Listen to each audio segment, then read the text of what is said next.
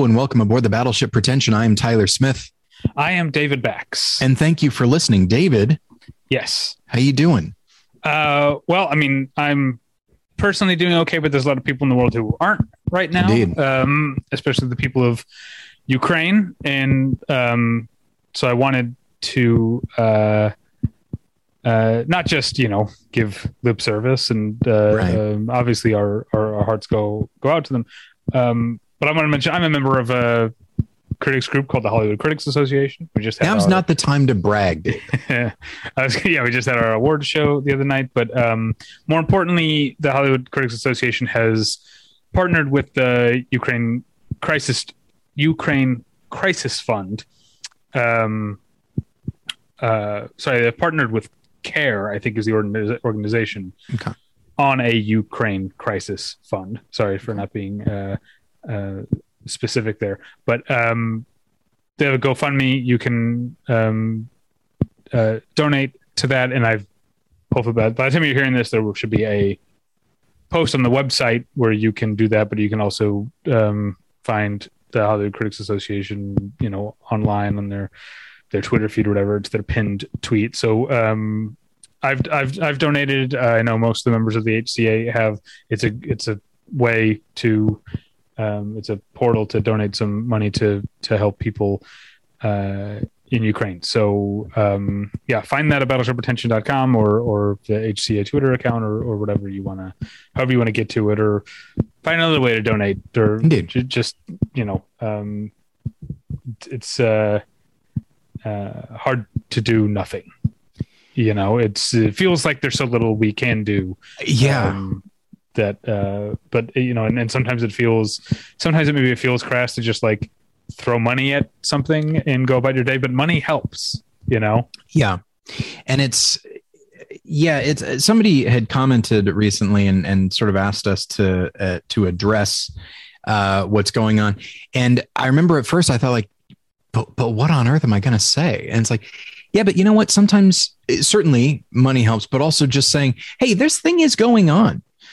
Like, it's very easy to just keep talking about movies, and we're going to be talking about movies. Don't worry. But it's very, this is not something that happens to us as far as like other, Canada doesn't roll into the United States and says, oh, this is ours now. Right.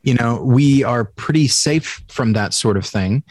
Certainly we have plenty of domestic issues, but like, it's so foreign to us to think of countries that are in danger, in that kind of danger.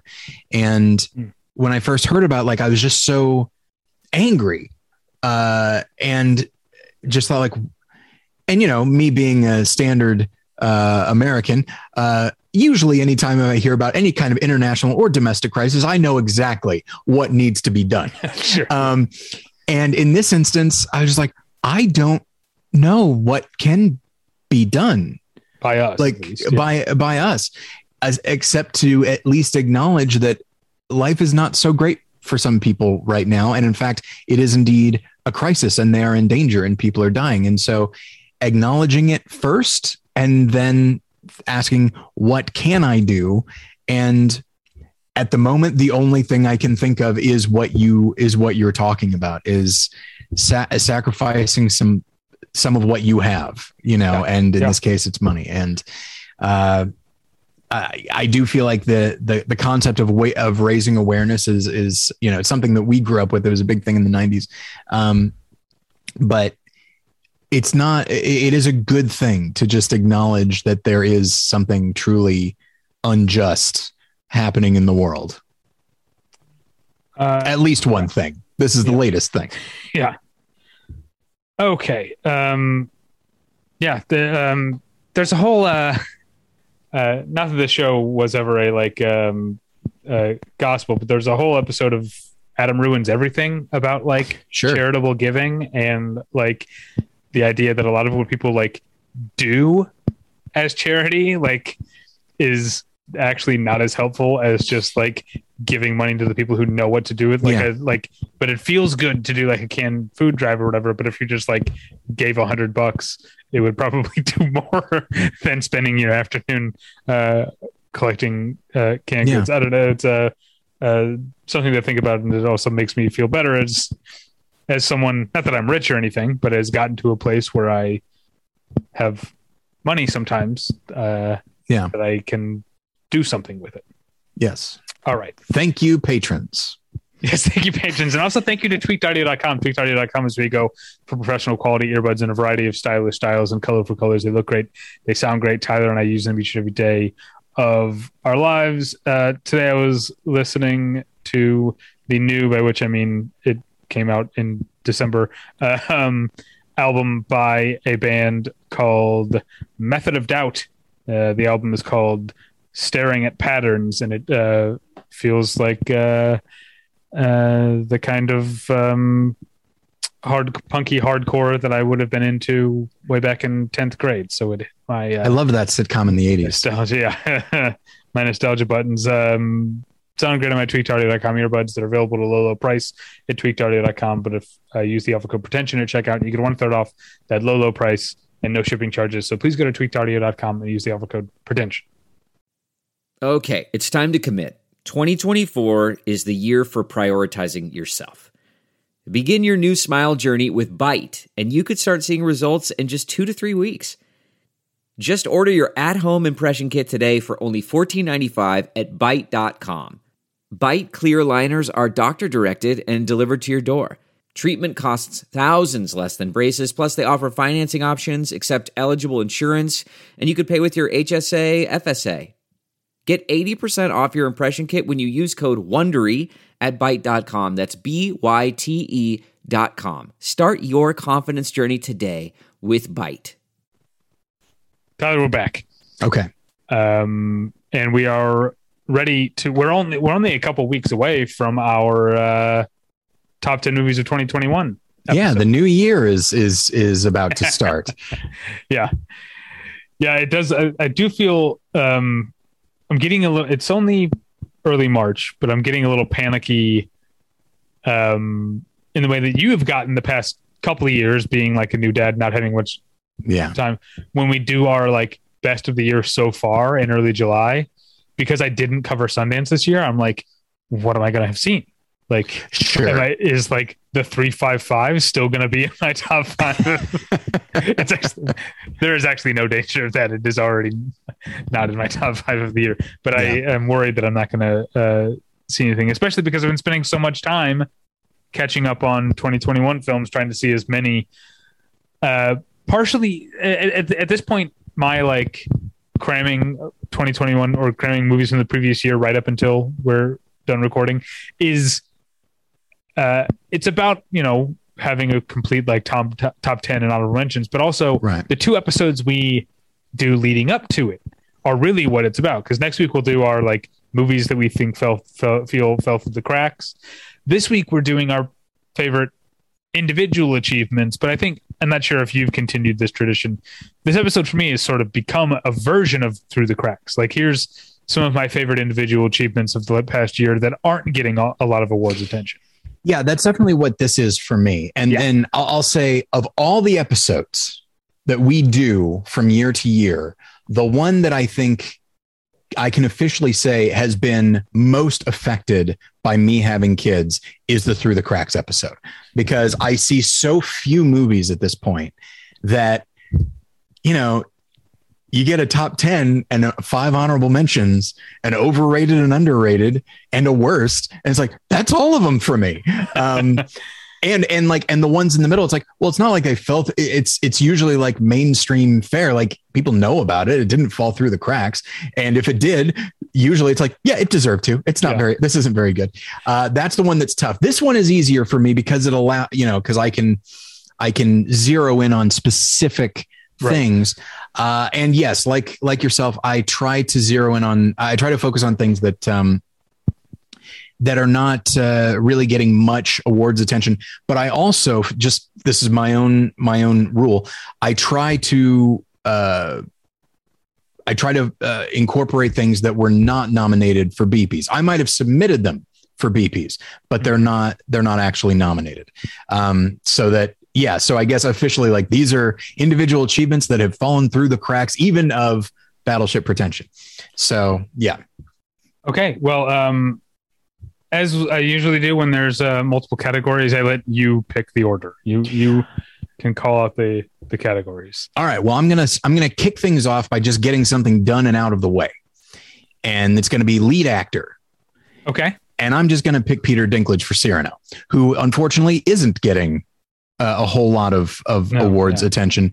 Mostly, I think, because the studio has not done well by that film. I know that they mounted a campaign, but I feel like if you just continue to push the release date, I think it just, even if you're sending out screeners and stuff, I feel like it just evaporates from voters' minds. But the one thing that, as I look at reviews of Cyrano, because there are some people that really don't care for the movie that much, but one thing that everybody agrees on is just how wonderful Peter Dinklage is in the main role. Mm-hmm. The character of Cyrano has been played multiple times by multiple actors, and I think each one brings a different kind of thing to it. And with Peter Dinklage, he really brings a certain type of dignity, but never a martyr type dignity to the character, which would be so easy. It's so easy to play the character's nobility as purely a front, and that he's just hiding sadness and insecurity underneath. And it's like, and there is insecurity, but he does seem to incorporate that into his larger choices as an actor. And he actually does, he plays the contradictions of the character, that he is aware of how capable he is. He's aware of how intelligent he is and how poetic he is. And yet he cannot allow himself to focus solely on that. He still is aware that he is unlike other people. And he lets that define him, but never completely. And he's constantly walking this line between two much easier things to play, which is a guy who's completely confident and everyone else can go to hell, but obviously that's not fully in the material, or someone who just feels sorry for himself. And I don't really get a sense that he does that either. And that he is a character who does have a certain pride to him. Otherwise he would declare to Roxanne what he feels and he would let the chips fall where they may, but he has too much pride. He even declares it at the end of the film. And it's just so difficult to do all of these things while also, yes, being a skilled swordsman and singing and doing, which also means that the material is going to be a little bit heightened because at any moment a song could break out. And so everything, that's another fine line that he walks, because there are moments where you really need to be able to just see what he's doing with his eyes, even in the midst of over the top moments and imagery. And it really, I mean, he does, it's called Cyrano. He plays Cyrano, and he really does carry this movie. And I think he carries it very well. I mean, I love the whole movie, but I really think that if his performance wasn't as good, I think the film just doesn't work. Okay. A way that I get inside my head a little bit with this episode is that I always feel like talking about acting is the thing that I'm least good at. So I feel like with my best actor pick, it's a very different pick, but I feel like I'm going to say most of the same things you just said. Okay. And my pick for best actor is Amir Jadidi, the star of Asghar Farhadi's A Hero. Okay. And again, you mentioned Cyrano was called Cyrano. This movie is called A Hero, right? He's the hero of the movie, but of course the title is somewhat bitterly tongue-in-cheek, in that he is not a hero, nor is he a villain. He's a guy. And Amir Jadidi has to play a guy who is mostly pretty decent, but the movie is also about what that means, but also acts in his own self-interest sometimes in a way that, like, everything that he does, good decisions, bad decisions, have to be something that you could kind of, for the movie to work, that you could kind of like see yourself doing, at least understand why that choice would be made at that moment. whether he does something noble or whether he agrees to tell a fib or whatever. Like you support him at every time, at every point, and there's a temptation to say that the character is almost a passive character because so many things seem to keep happening to him in a way that is just this side of being like tragicomic. But he is making decisions the entire time. And there's something about the way that this character is so fully in the moment. This isn't the type of movie where like someone has a character has like a multi-step plan and you see it revealed at the end and you're like, oh, that's what he was going for. He's mostly just doing the best he can with whatever he's given or is happening to him in any moment. And I feel like that, like, this is where I get to where I don't really know what acting is like, but I feel like that seems like it could potentially be very exhausting for an actor to sort of not be able to fall back on like the trope of like, what's my character's like motivation? His motivation is to get through this conversation and to like, he obviously has bigger goals, but there's so much happening to him at any moment that he's I'm repeating myself, but he's constantly reacting. So yeah, great performance in a movie that would not work without a great performance. Amir Jadidi. All right. Next, we're going to go with screenplay. And this can be adapted or original. In my case, it is original. It's a film that I know you don't necessarily love. It is Michael Sarnowski's Pig. There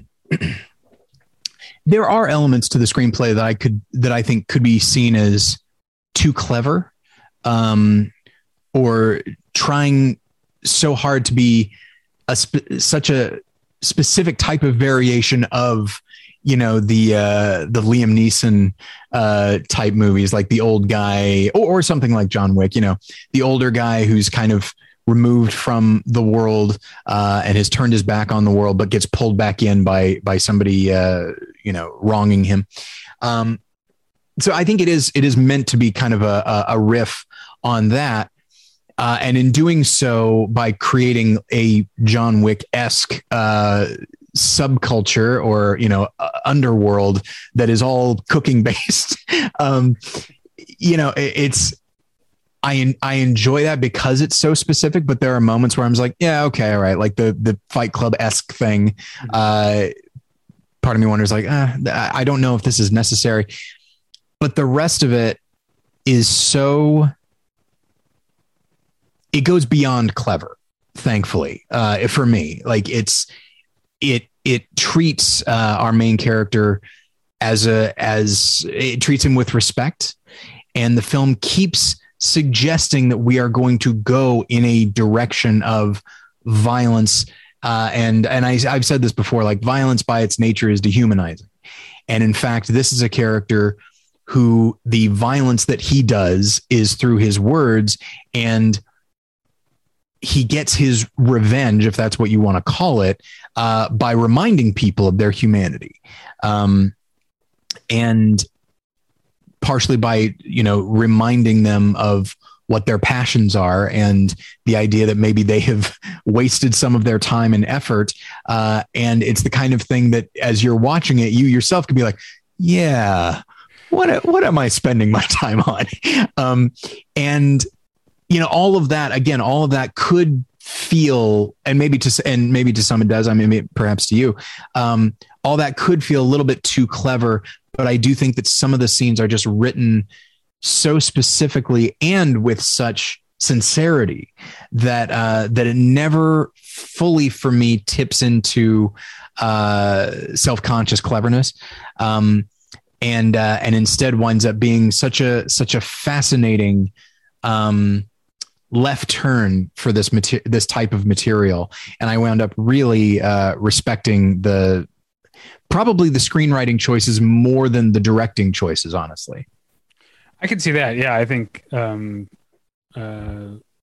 definitely hear what you're saying. I had my problems with some of the, not the cleverness so much as the like insistence that this is all so meaningful, which it is, but the way that the movie is so like dourly, like serious about itself. I do wonder if someone else had directed this exact screenplay, I wonder how it would have turned out, because you can, sometimes when somebody directs their own screenplay, that might actually be the worst thing for it, because you need someone to maybe run, like, for my money, like as far as films go, Aaron Sorkin's best stuff is directed by filmmakers whose instincts are exactly the opposite of his. Yeah, Bennett Miller, David Fincher. But anyway, okay. So what do you got? Don't forget Rob Reiner. Yes, right? I'd say I don't think his instincts are exactly the opposite, but they're at least more grounded. And If You Could Manage, it's a good movie. Yeah. All right. So my screenplay pick is also an original screenplay, even though now Ryosuke Hamaguchi is getting attention for his adapted screenplay for Drive My Car, but he had 2 movies that came out this year. He also had a movie called Wheel of Fortune and Fantasy, which is actually a triptych. It's three short stories that was written by him, and I mean, he's a fantastic. Everything about this movie is great in terms of the way it's directed, the way it's acted, but the way it's written is so crucial, because you can see it as a series of 1-act plays. Almost, it's 3 stories. They're generally just 2 people each. There are other people that come in and out, but each story, while they are very different in terms of what they're about and what they are interested in, structurally there are similarities in that all 3 of them are stories in which the dynamic between the 2 characters keeps changing as new things are revealed in the conversation, in a way that never ceases to surprise, and also a way that part of the reason it's surprising is because it often happens so smoothly and so subtly that you suddenly find yourself like, oh, I thought she had the upper hand, but now he has the upper hand, right. Which is also not all the conversations are battles either, where one person is trying to have the upper hand. That's not, that's probably true in the first one and a little bit in the second one, but the second one is 2 people just trying to sort of like reach for each other in a way and make a connection, and their orientation keeps getting changed by things that come up in the conversation. So it's Wheel of Fortune and Fantasy is both, in some ways, both a very deliberately written movie and a very nuanced and naturalistically written movie at the same time. So fantastic screenplay. All right, we're going to pivot to supporting actress, and my choice I might not get the last name pronunciation perfect. Olga Merediz for In the Heights. She plays our main character's abuela. A very affectionate term for the character, sort of this grandmotherly woman who,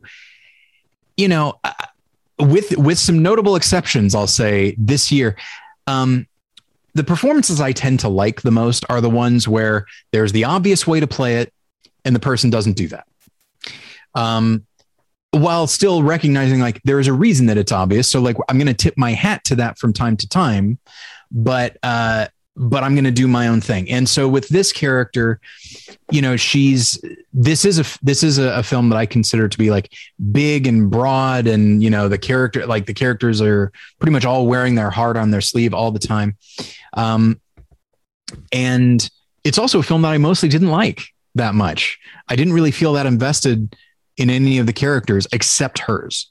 And that's partially because, on one hand, yes, she has to play kind of the feisty old woman that we've seen so many times before in various types of movies. And she is that, but she also has to play, a mentor type character and sort of the wise old woman who who plays a specific role in the community, and she plays all of these at the same time, so that she's kind of goofy and she just seems so harmless, but you also recognize that she is just taking the entire community under her wing. And then her song comes along, and it's just this passionate, reliving of what she and her family have been through and what they're still going through. And what I like there is, because it's also very easy when you have characters like this, it's also so easy to just think like they've always been old. They've never been young. And what I love about her performance of that song is that it's so passionate that you really get a sense of her history, and that she wasn't always this kindly old woman, that she, like the rest of us, grew up and witnessed these things, and all of them contributed to who she is now and who she's choosing to be now. And if she had tried to, I feel like if she had held back in that song, it's the case with any song. Like sometimes you just want to belt it out, but other times I think maybe you do want to maybe underplay it. But I think she recognized that given who she is and the role that she plays in that community, she has the entire history of the community inside her. And so she's representing something. And so she has to put that out for everyone, not just her character. And as a result, you get a sense of, a deeper sense of who her character is and who she was and what she's experienced. And so I just really like her total commitment to the role and making her a fully developed, well-rounded character instead of any one thing that she would have pulled off perfectly well, certainly. But she can be funny, she can be dramatic, she can do all of these things. And I think she does. It's again, in a film I didn't really care for, like in my mind, like I absolutely submitted her for a BP. She was at the top of my list. Like, it's worth, for me, it's always worth noting when there's a performance that I absolutely adore in a movie I mostly don't. Because it's just like, yeah, good is good. And her performance in that is pretty amazing. It's, as is the case here, is often the case, when there's a great performance by an actor I'm not aware of in a movie that's based on a play, usually it's, I'll bet she played the role on stage, which she did. She was nominated for a Tony for that role. But it just also happened with Jane Houdyshell in the Humans this year. There's like all these actors that I know from movies and TV who are great, and Jane Houdyshell is in many ways the greatest performance in the movie. I'm like, how do I not know her? And it's like, oh yeah, because she's a stage actor, and I'm a dumb idiot, and never heard of her. Anyway, we made our choice. This is the life we chose. So supporting actress, now no shade to this actress whom I have loved for a long time, but in many ways I think my pick is a triumph in just plain casting. Sure. And so my pick for supporting actress is Tiffany Haddish in The Card Counter. Oh yeah. Because and Paul Schrader did this by casting Cedric the Entertainer in First Reformed, casting someone we know as a comedian, and we know their personality to play something that is either a riff on that personality, which I think First Reformed is, or in this case, Tiffany Haddish's character, we see the charm. We see, like, when we see her, when she's they're at that one casino and she's like walking down the hallway, like saying hi to all the other people. Like we see her charm, but mostly we see how she's someone who has kept it together by staying grounded, staying internalized and like thinking about her next step first. And so that like potential energy, that dormant energy that we like sense because we know who she is, goes a long way, I think, toward establishing the chemistry between her and Oscar Isaac, because Oscar Isaac's character is also not very emotive, right?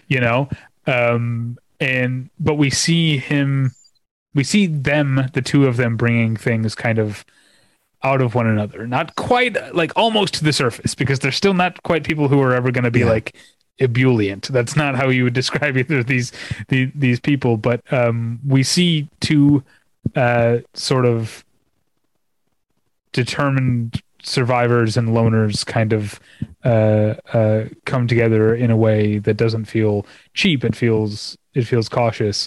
And Oscar Isaac is, I mean, not that he's getting nearly the awards attention that I think he deserves, but he's the star of the movie. But I still think that central relationship between them wouldn't work without Tiffany Haddish being in that role. Well, and I know that we're not really commenting on each other's choices, but one thing that I like not? About that's her, that's what people like about the podcast. I guess that's true. Well, this is a terrible choice. No, I'm joking. Well, because she is not super emotive, and yet she is still charismatic because she needs to be. Mm-hmm. Given what her job is, she needs to be able to work with a variety of personalities. Yeah. And so she's not exactly Don King, but I did have this quality. There was this quality to her where she appears to be kind of extroverted. You know that she's not. Like, once you really start delving into, who she is, what she's experienced, that sort of thing, you'd get a sense that, like, oh, okay, the charisma is definitely a way to distance herself from other people. But, and I think, yeah, like, it's the kind of thing that a comedic actor can do that a dramatic actor, could probably do a version of, but there's just something about comedians and that they immediately understand how to play a certain type of character. Any character, of course, that has to have any even vaguely performative elements, like Cedric the Entertainer playing a preacher. Right. The comedians seem to understand it more than most. Okay. All right. What's next? Let's go with our grab bag, or whatever it is we call it. Okay. Dealer's choice. So this is, any of the categories that we do not specify here. We can pick any of those and single those out. And so I'm actually going to go with cinematography. I'm going to go with, and this is I think, I don't remember if this is nominated for an Oscar or not. It's Dan Laustsen for Nightmare Alley. I was torn on the cinematography for Nightmare Alley for a long time because it's so beautiful. And part of me thought, is it too beautiful? Should it not be this beautiful all the time? We are dealing with some pretty rough stuff. Should the cinematography reflect that? And I think I arrived at a place in which, a moment ago, I talked about the performative element of Tiffany Haddish's performance, or her character, pardon me. And given what Nightmare Alley is, where everybody is just performing all the time, even when they're trying not to seem like that. Certainly Bradley Cooper's character is presenting himself a certain way, and the carnival is presented a certain way. And then even like Cate Blanchett, her character has to exude a certain type of success and a certain air of detachment. And as such, when you have so many people projecting a certain image, it makes sense that the world, whether it be like the seedy world of the carnival where they're trying to trick you all the time, or the more upper class, the upscale aspect of things. One thing I like about the film, rather cynically, is it suggests there's really not that much difference at the core between Willem Dafoe's character and Cate Blanchett's character. And as such, everything just looks so pristine and so beautiful because it is a film that is all about what's underneath the veneer. And so the more gorgeous the veneer looks, not merely as far as framing, but also tremendous use of light and shadow and a tremendous use of color. Like, I think of this as a really vibrant looking film, like really deep, rich colors, and a lot of depth in the frame as well. And that's about shadow and such. It's a world that even though everybody in it is terrible, it's a world I want to step into, and just spend time there. And that's something that certainly Guillermo del Toro, who's worked with Dan Laustsen before, he just, when he's really working, like with Shape of Water and with Crimson Peak, which I feel like this is a better companion film to that than it is Shape of Water. It's just like, this is, clearly he has found a cinematographer that can help him create these other worlds out of whole cloth. Certainly production design is a big part of it, but I feel like the cinematography is not getting quite enough credit, although maybe it was nominated for an Oscar. I don't remember now.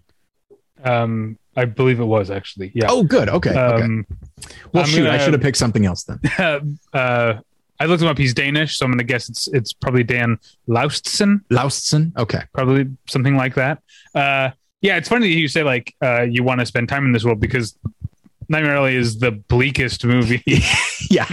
One of the bleakest movies of the year. But I think that's part of why like Guillermo del Toro is like, and Dan Laustsen are like, it has to be beautiful, or else why are people going to spend 2 hours plus wallowing in how incredibly cynical this movie is? But also that's just who Guillermo del Toro is. He's like a guy who makes capital M movies. He's like, he's not John Cassavetes. Like he's going to make his movie look like a huge movie that's meant to be seen on a huge screen, no matter what it's about. And Dan Laustsen clearly gets that, and the two work well together. That said, I would have loved to see a John Cassavetes-esque version of Nightmare Alley. Good Lord, how horrifying. I feel I'm frustrated. I could have very easily looked up to see if the film had been nominated for cinematography, which indeed it was. Okay. So in this case, I guess it's not through the cracks, but you know what? That's not actually the name of this episode. Not actually. Yeah, exactly. I'm also picking cinematography, although I am a big dumb idiot who forgot to look up the name of the cinematographer. I spent the Dan Laustsen. Like, it's not Dan Laustsen. It is Casper Tuxen. The movie is called The Worst Person in the World. Oh, sure. And partially, I the movie is beautiful, and the cinematography in terms of, especially in terms of framing, I think is used very intentionally and powerfully throughout. There's so many times when, and now I'm forgetting the character's name, but Renata Rensv's character, is it Julie? That sounds right to me, but I can look.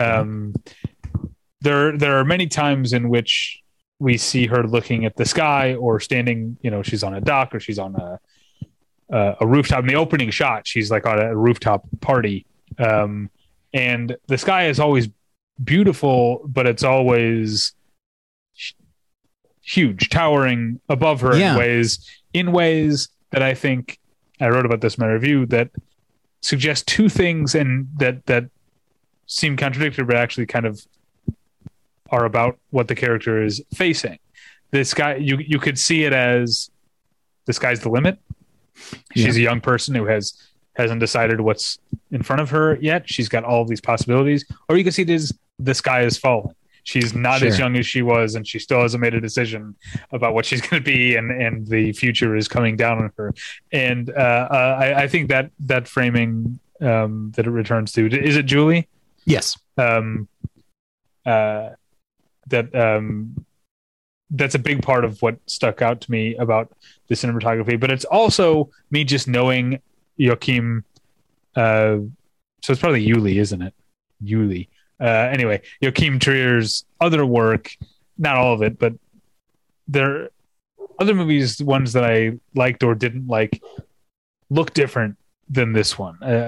The way that like Louder Than Bombs or Thelma look is one of the least favorite things about them. Often there's those movies have a kind of like this muted, like very sort of like tastefully muted, like mid 2000s, like HBO prestige drama type of look to them, and The Worst Person in the World is so open and so light and so airy and so tactile so much of the time that it's beautiful in a way that feels more natural than lit. But it obviously is lit, and Casper Tuxen did a great job doing that.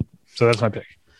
It is a great looking film, and I think just because of the kind of movie it is, people don't really think about, even though there are fantasy sequences and stuff. But it's not the kind of film that I think people register the cinematography, even though it is everything that you're saying it is. Okay, let's go with supporting actor. My choice is, so one of the nominees for the Beepies in supporting actor is Jeffrey Wright, who, as wonderful as he is, my vote from that movie, The French Dispatch, was Adrien Brody. Who is so much, it's just such a fun, broad comic performance. And yet, you know, when Wes Anderson is like really working, then even the broadest performances can still have a certain element of humanity in them. And this character is so over the top. He's essentially like an art agent or manager or whatever you'd want to call it. And at his best, he's furious with his client, played by Benicio del Toro, who's also great in the film. He's furious with him and yet still cannot deny his talent. The moment that really sticks out for me, and there are many, but the moment that really sticks out for me is when he realizes that Benicio del Toro has painted this wonderful series of paintings, but has done it on the side on a wall. It's a fresco. And so it's nothing that can be taken out and sold.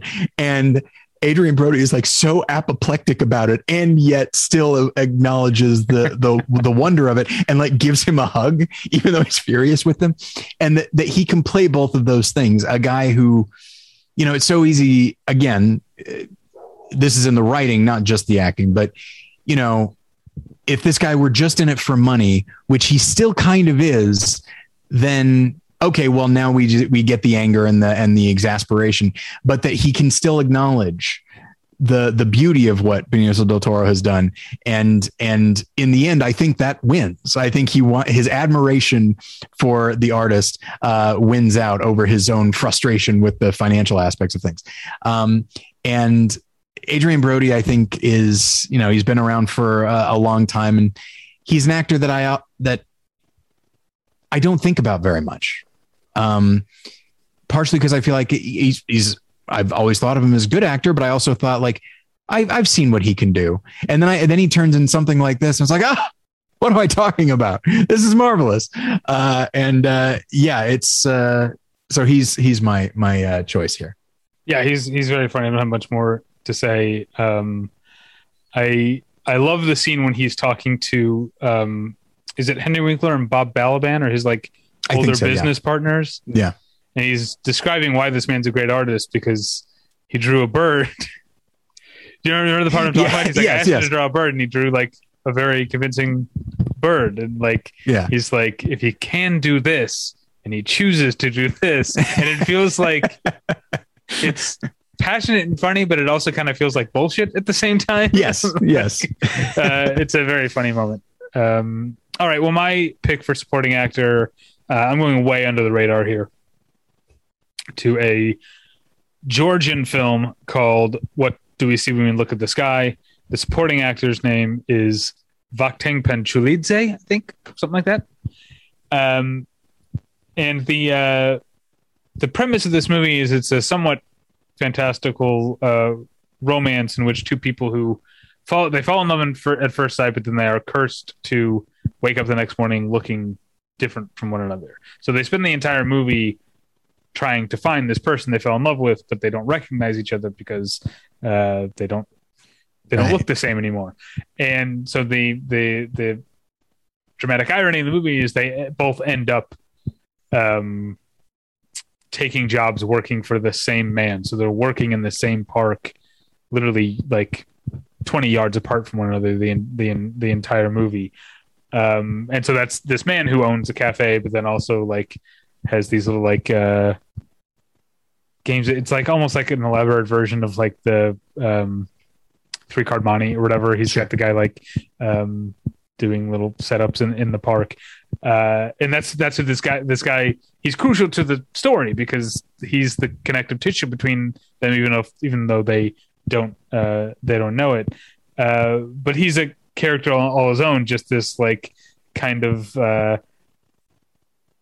lovable schemer guy who's like always trying to like he's got this cafe in the park and the World Cup is coming up, so he's trying to like set up a screen to like project World Cup games to get people to hang out at his cafe. He's also like talking about going on vacation with his wife. He's a comedic character who's always like busy and slightly bothered with something. Sure. And he's also very important to the movie, not just to the plot of the movie, but to the tone of the movie, because these two characters are so like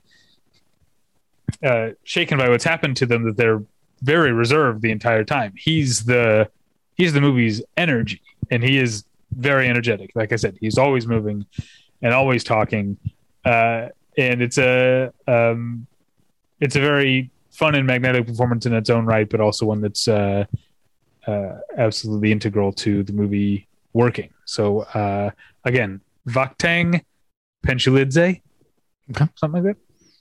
And what was the name of the film again? What do we see when we look at the sky? All right.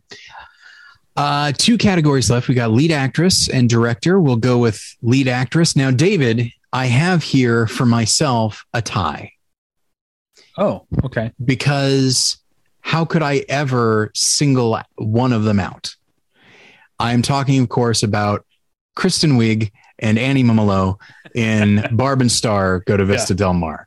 I was talking before about how I love when there's an obvious way to play a character and an actor chooses not to do that. But you know what?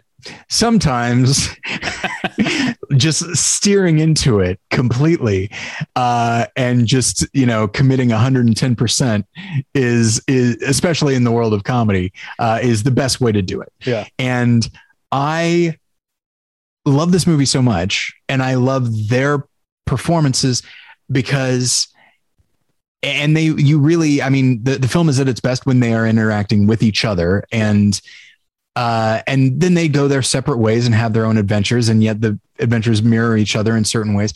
And what I do like is that these characters are ridiculous at all times, but they're so endearing, and especially when they're talking with each other. Like, they have such an obvious love for one another, and their friendship is so pure that I just love spending time with them, and they just keep building on each other. I don't know how much of it was improvised, and the fact that I don't know how much was improvised is good. Yeah, because that means that either most of it was scripted or it was improvised so well that it felt scripted.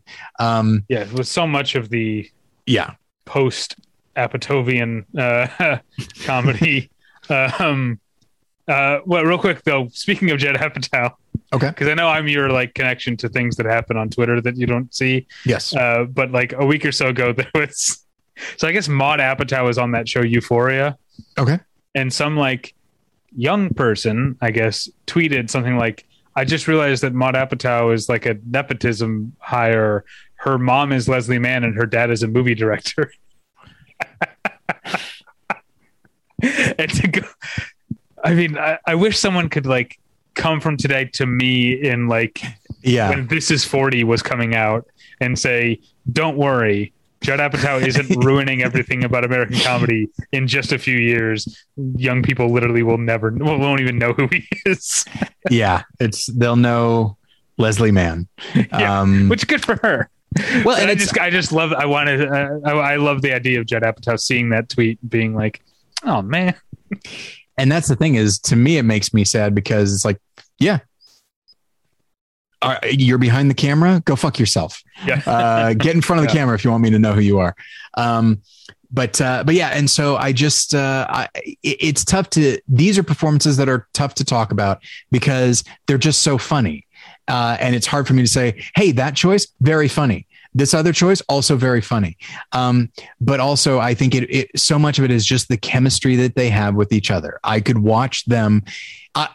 Frankly, I wish this were a Thin Man-esque series. If Barb and Star just go to a lot, or I guess the Road to series, like Bing Crosby and Bob Hope, Right. Yeah.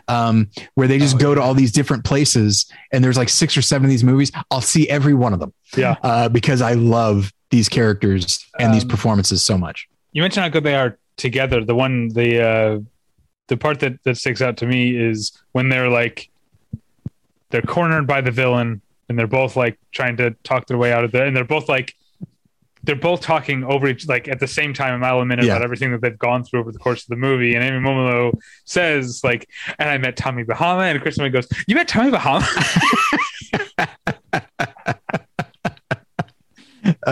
It's and it's also, even though they're talking constantly, they still manage to also have a shorthand that friends do. So it's, and of course I couldn't choose one over the other. Why would I? I think this is another Amy Momolo line when at the beginning of the movie, when they find out the furniture store where they're working is closing, and she says, "Where are we going to host Thanksgiving?"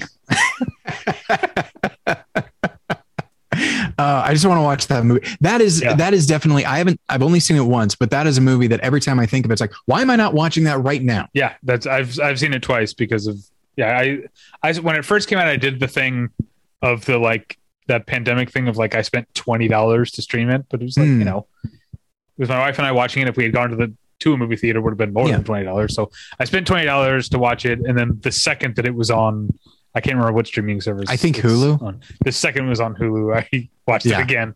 I should probably watch it again. All right. So that was lead actress. Yeah. I'm going to go with, now you tallied my BP's nomination, so you maybe remember who my number one choice was. It's Tilda Swinton in Memoria. Right. Which is a movie about a woman who is adrift in more ways than one. She's in a city that is not her city. She is also undergoing a sort of mental, possibly neurological issue, possibly supernatural issue, where she's hearing things that no one else is hearing. It's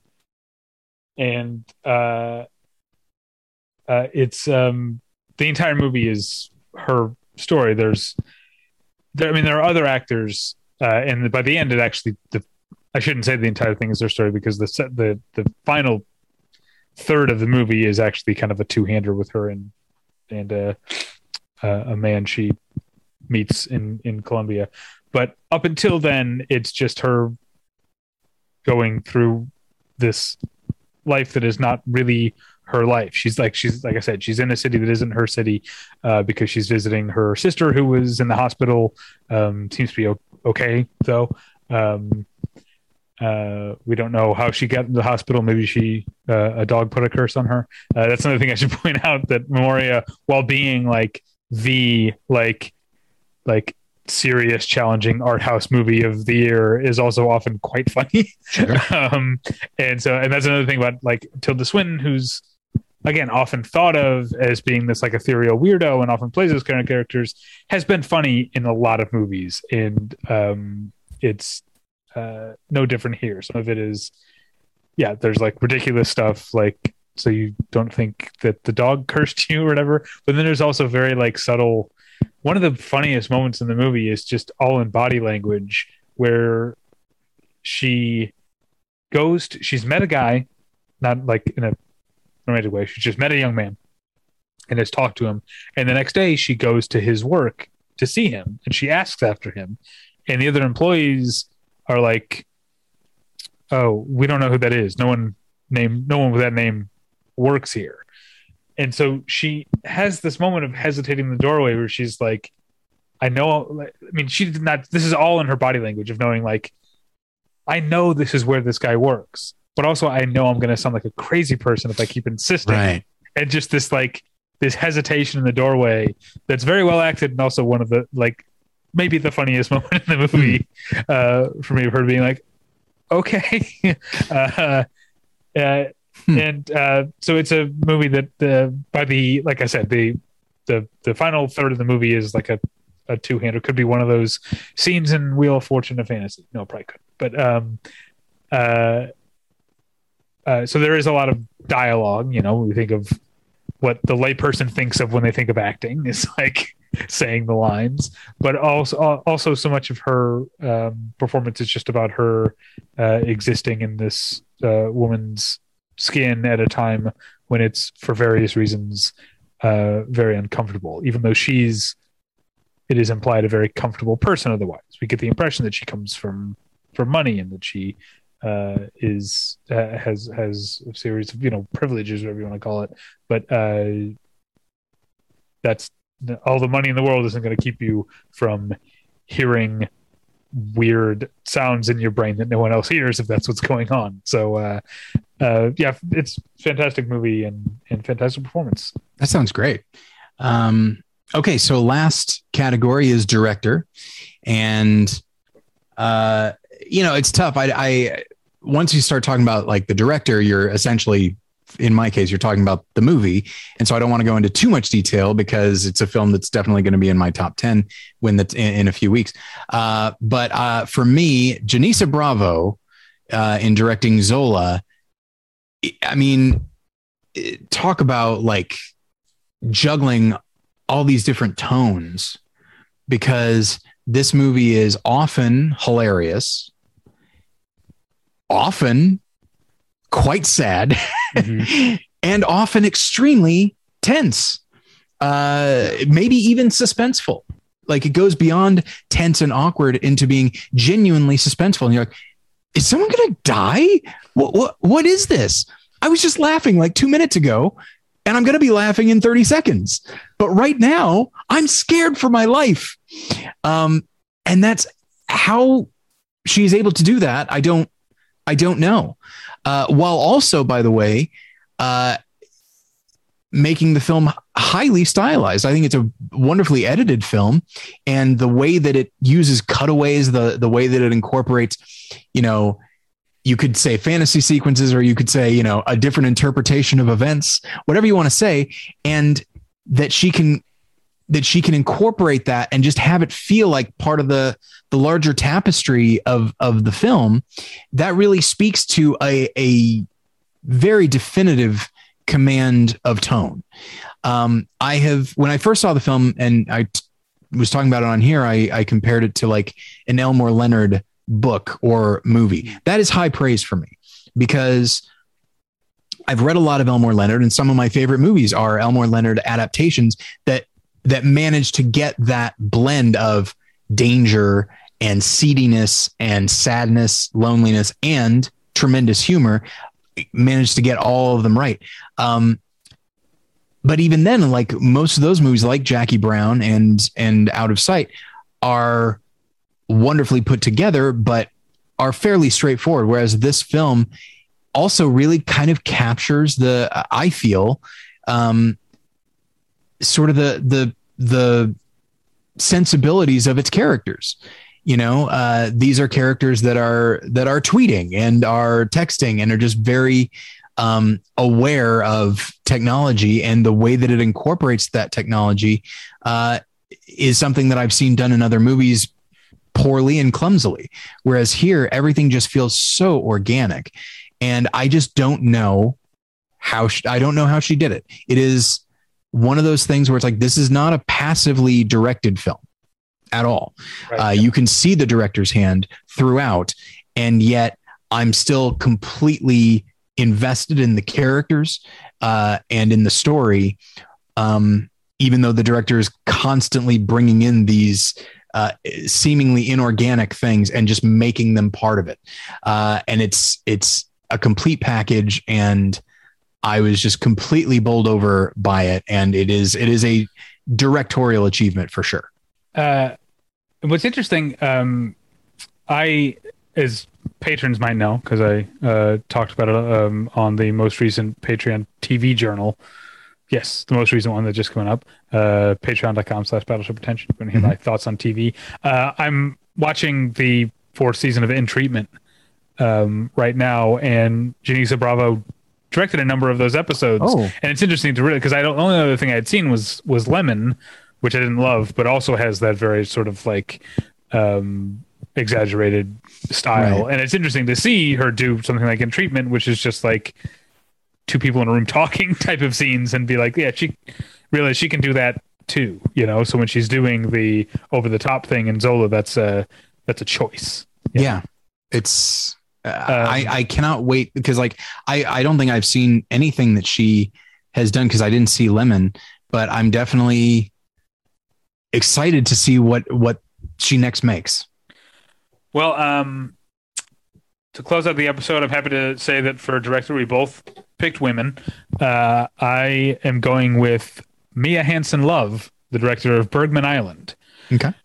I think what struck me when I saw the movie was that it takes a certain amount of confidence to make a movie that is in some ways entirely inspired by Ingmar Bergman, or is about being inspired by Ingmar Bergman, and not try to make an Ingmar Bergman movie, to say like, no, I'm making my movie about Ingmar Bergman. And it's and so for as much as I think it takes more from Ingmar Bergman in tone than maybe people would think, because people associate Ingmar Bergman with a very narrow version of his thing, but there actually is a lot more that's like human and tactile and somatic to his work than the sort of like shorthand of Bergman. And there's a lot of that, but this is a Mia Hansen-Løve film. The camera is loose and free a lot of the time. The light is bright and sunny and warm, and the interest is in the space between people. I'm trying to avoid saying liminal space, because I feel like that it's gotten so overused lately. I feel like in a way that people don't. I feel like maybe I don't understand what liminal space means, or maybe other people don't. To me, liminal space represents the idea of like a space between two people, or a person and an object, or two places, or whatever. A space between that is visually empty, but is actually filled with things. You know what I mean? Okay. Like Yeah. emotions or electricity or whatever. I don't know if that's how I've always thought it was supposed to be used, and I've seen people using it in other ways. It just means like, here's a kind of creepy, cool looking space. That's a liminal space. That's not. Anyway, I'm off track, but that's sort of my definition of liminal space, is something that exists. There is something between. There's something in the air at all times, and Mia Hansen-Løve captures that in a way that doesn't feel like she's like pinning it down or weighting it down or like making it obvious to us. She's just like tuned in to what's going on between any two characters at any given time, especially in a movie that doesn't have a strict like Aristotelian like plot structure. In fact, it has a very large part of the movie is an entirely different story with other characters. Mia Wasikowska and the guy from Worst Person in the World, Daniel Anderson Lee, I guess. Is that his name? Lee, yeah. And to make a movie that feels like, because it's about it's about artists being inspired and following their muse or whatever. To make a movie that on the one hand does feel like that, it feels like the movie itself is following its muse. We're going to follow Tim Roth for a while. We're going to follow Vicky Krieps for a while. We're going to follow Vicky Krieps into her imagination and see the story that she's writing. For it to all feel like a whole, a thing that needs to all be together, despite the fact that it goes off in all these different directions. That's, if I could be nebulous about it, that's kind of what directing is. It's making the thing feel like it's a whole piece. Yes, in many ways. And Bergman Island is a movie that, for as much of it could be described as almost shambolic, especially in the first half, there's not a wasted moment or a threadbare moment in the entire movie. It's a completely enrapturing, captivating movie is the word I would. All right. Well, hopefully between the two of us, people have some movies to watch and some stuff to watch out for, various genres and that sort of thing. So nothing too dour, but nothing too light either. So, watch. Let's see, what do we got here? Go and watch, In the Heights, and then watch Bergman Island, and then follow that up with Barb and Star, and then it's on to Pig. It's going to be kind of all over the place. But anyway, but yes, and in the comments, feel free to weigh in with some of your favorite individual achievements as well. You can leave those comments at battleshippretension.com. You can follow us. That's where you can find reviews of probably a number of these movies. Excuse me. You can find us. Let's see. What did I say? You can follow me on Twitter at DavidPretension. I'm doing this out of order. You can email us at david@battleshippretension.com or tyler@battleshippretension.com. You can follow me, David, on Twitter at DavidPretension. Also check out my other podcast, the one where I met your mother, in which my wife and I watch an episode of Friends and an episode of How I Met Your Mother every week and compare and contrast and talk about what songs were on at the top of the Billboard chart on the week that the episodes in question aired. I'm trying to think this week. This week we watched the one where, the central couple on Friends is Ross and Rachel. This is the one where they get it on for the first time, where they finally consummate their relationship. Do you say it like that on the episode? I did not. No. Oh, it's too bad. And then we watched a How I Met Your Mother episode called Lucky Penny, which is in classic How I Met Your Mother episode has a present day framing device and then has a series of flashbacks that unfold in reverse chronological order, some of which have flashbacks within them. That's just the How I Met Your Mother style to completely twist up the chronology. Anyway, those you can find that at the one where I met, or find that at battleshippretension.com. Tyler, you can find him on Twitter at TylerPretension. Tyler, what would you like to plug this week? Let's see. I was recently a guest on Out Now with Aaron and Abe, talking about Cyrano. So you can check that out over at, I don't actually know what their website is. You just look it up. You'll find it. But yeah. Out and then, Now, yeah, well, I mean, I think all of Aaron's stuff gets posted at the code is Zeke.com. Oh, sure. And then this coming week, so I think in a few days from now, I was on the Fear of God podcast, which is co-hosted by Reed Lackey, who I co-wrote Valley of the Shadow, The Spiritual Value of Horror with. And so he had me on there along with Bill Oberst Jr., who narrated the documentary. So we talk a lot about the film. Nice. So you can find that, just search for The Fear of God. And I think that is it. All right. Well, thank you for listening. We'll get you next time. Bye. Bye.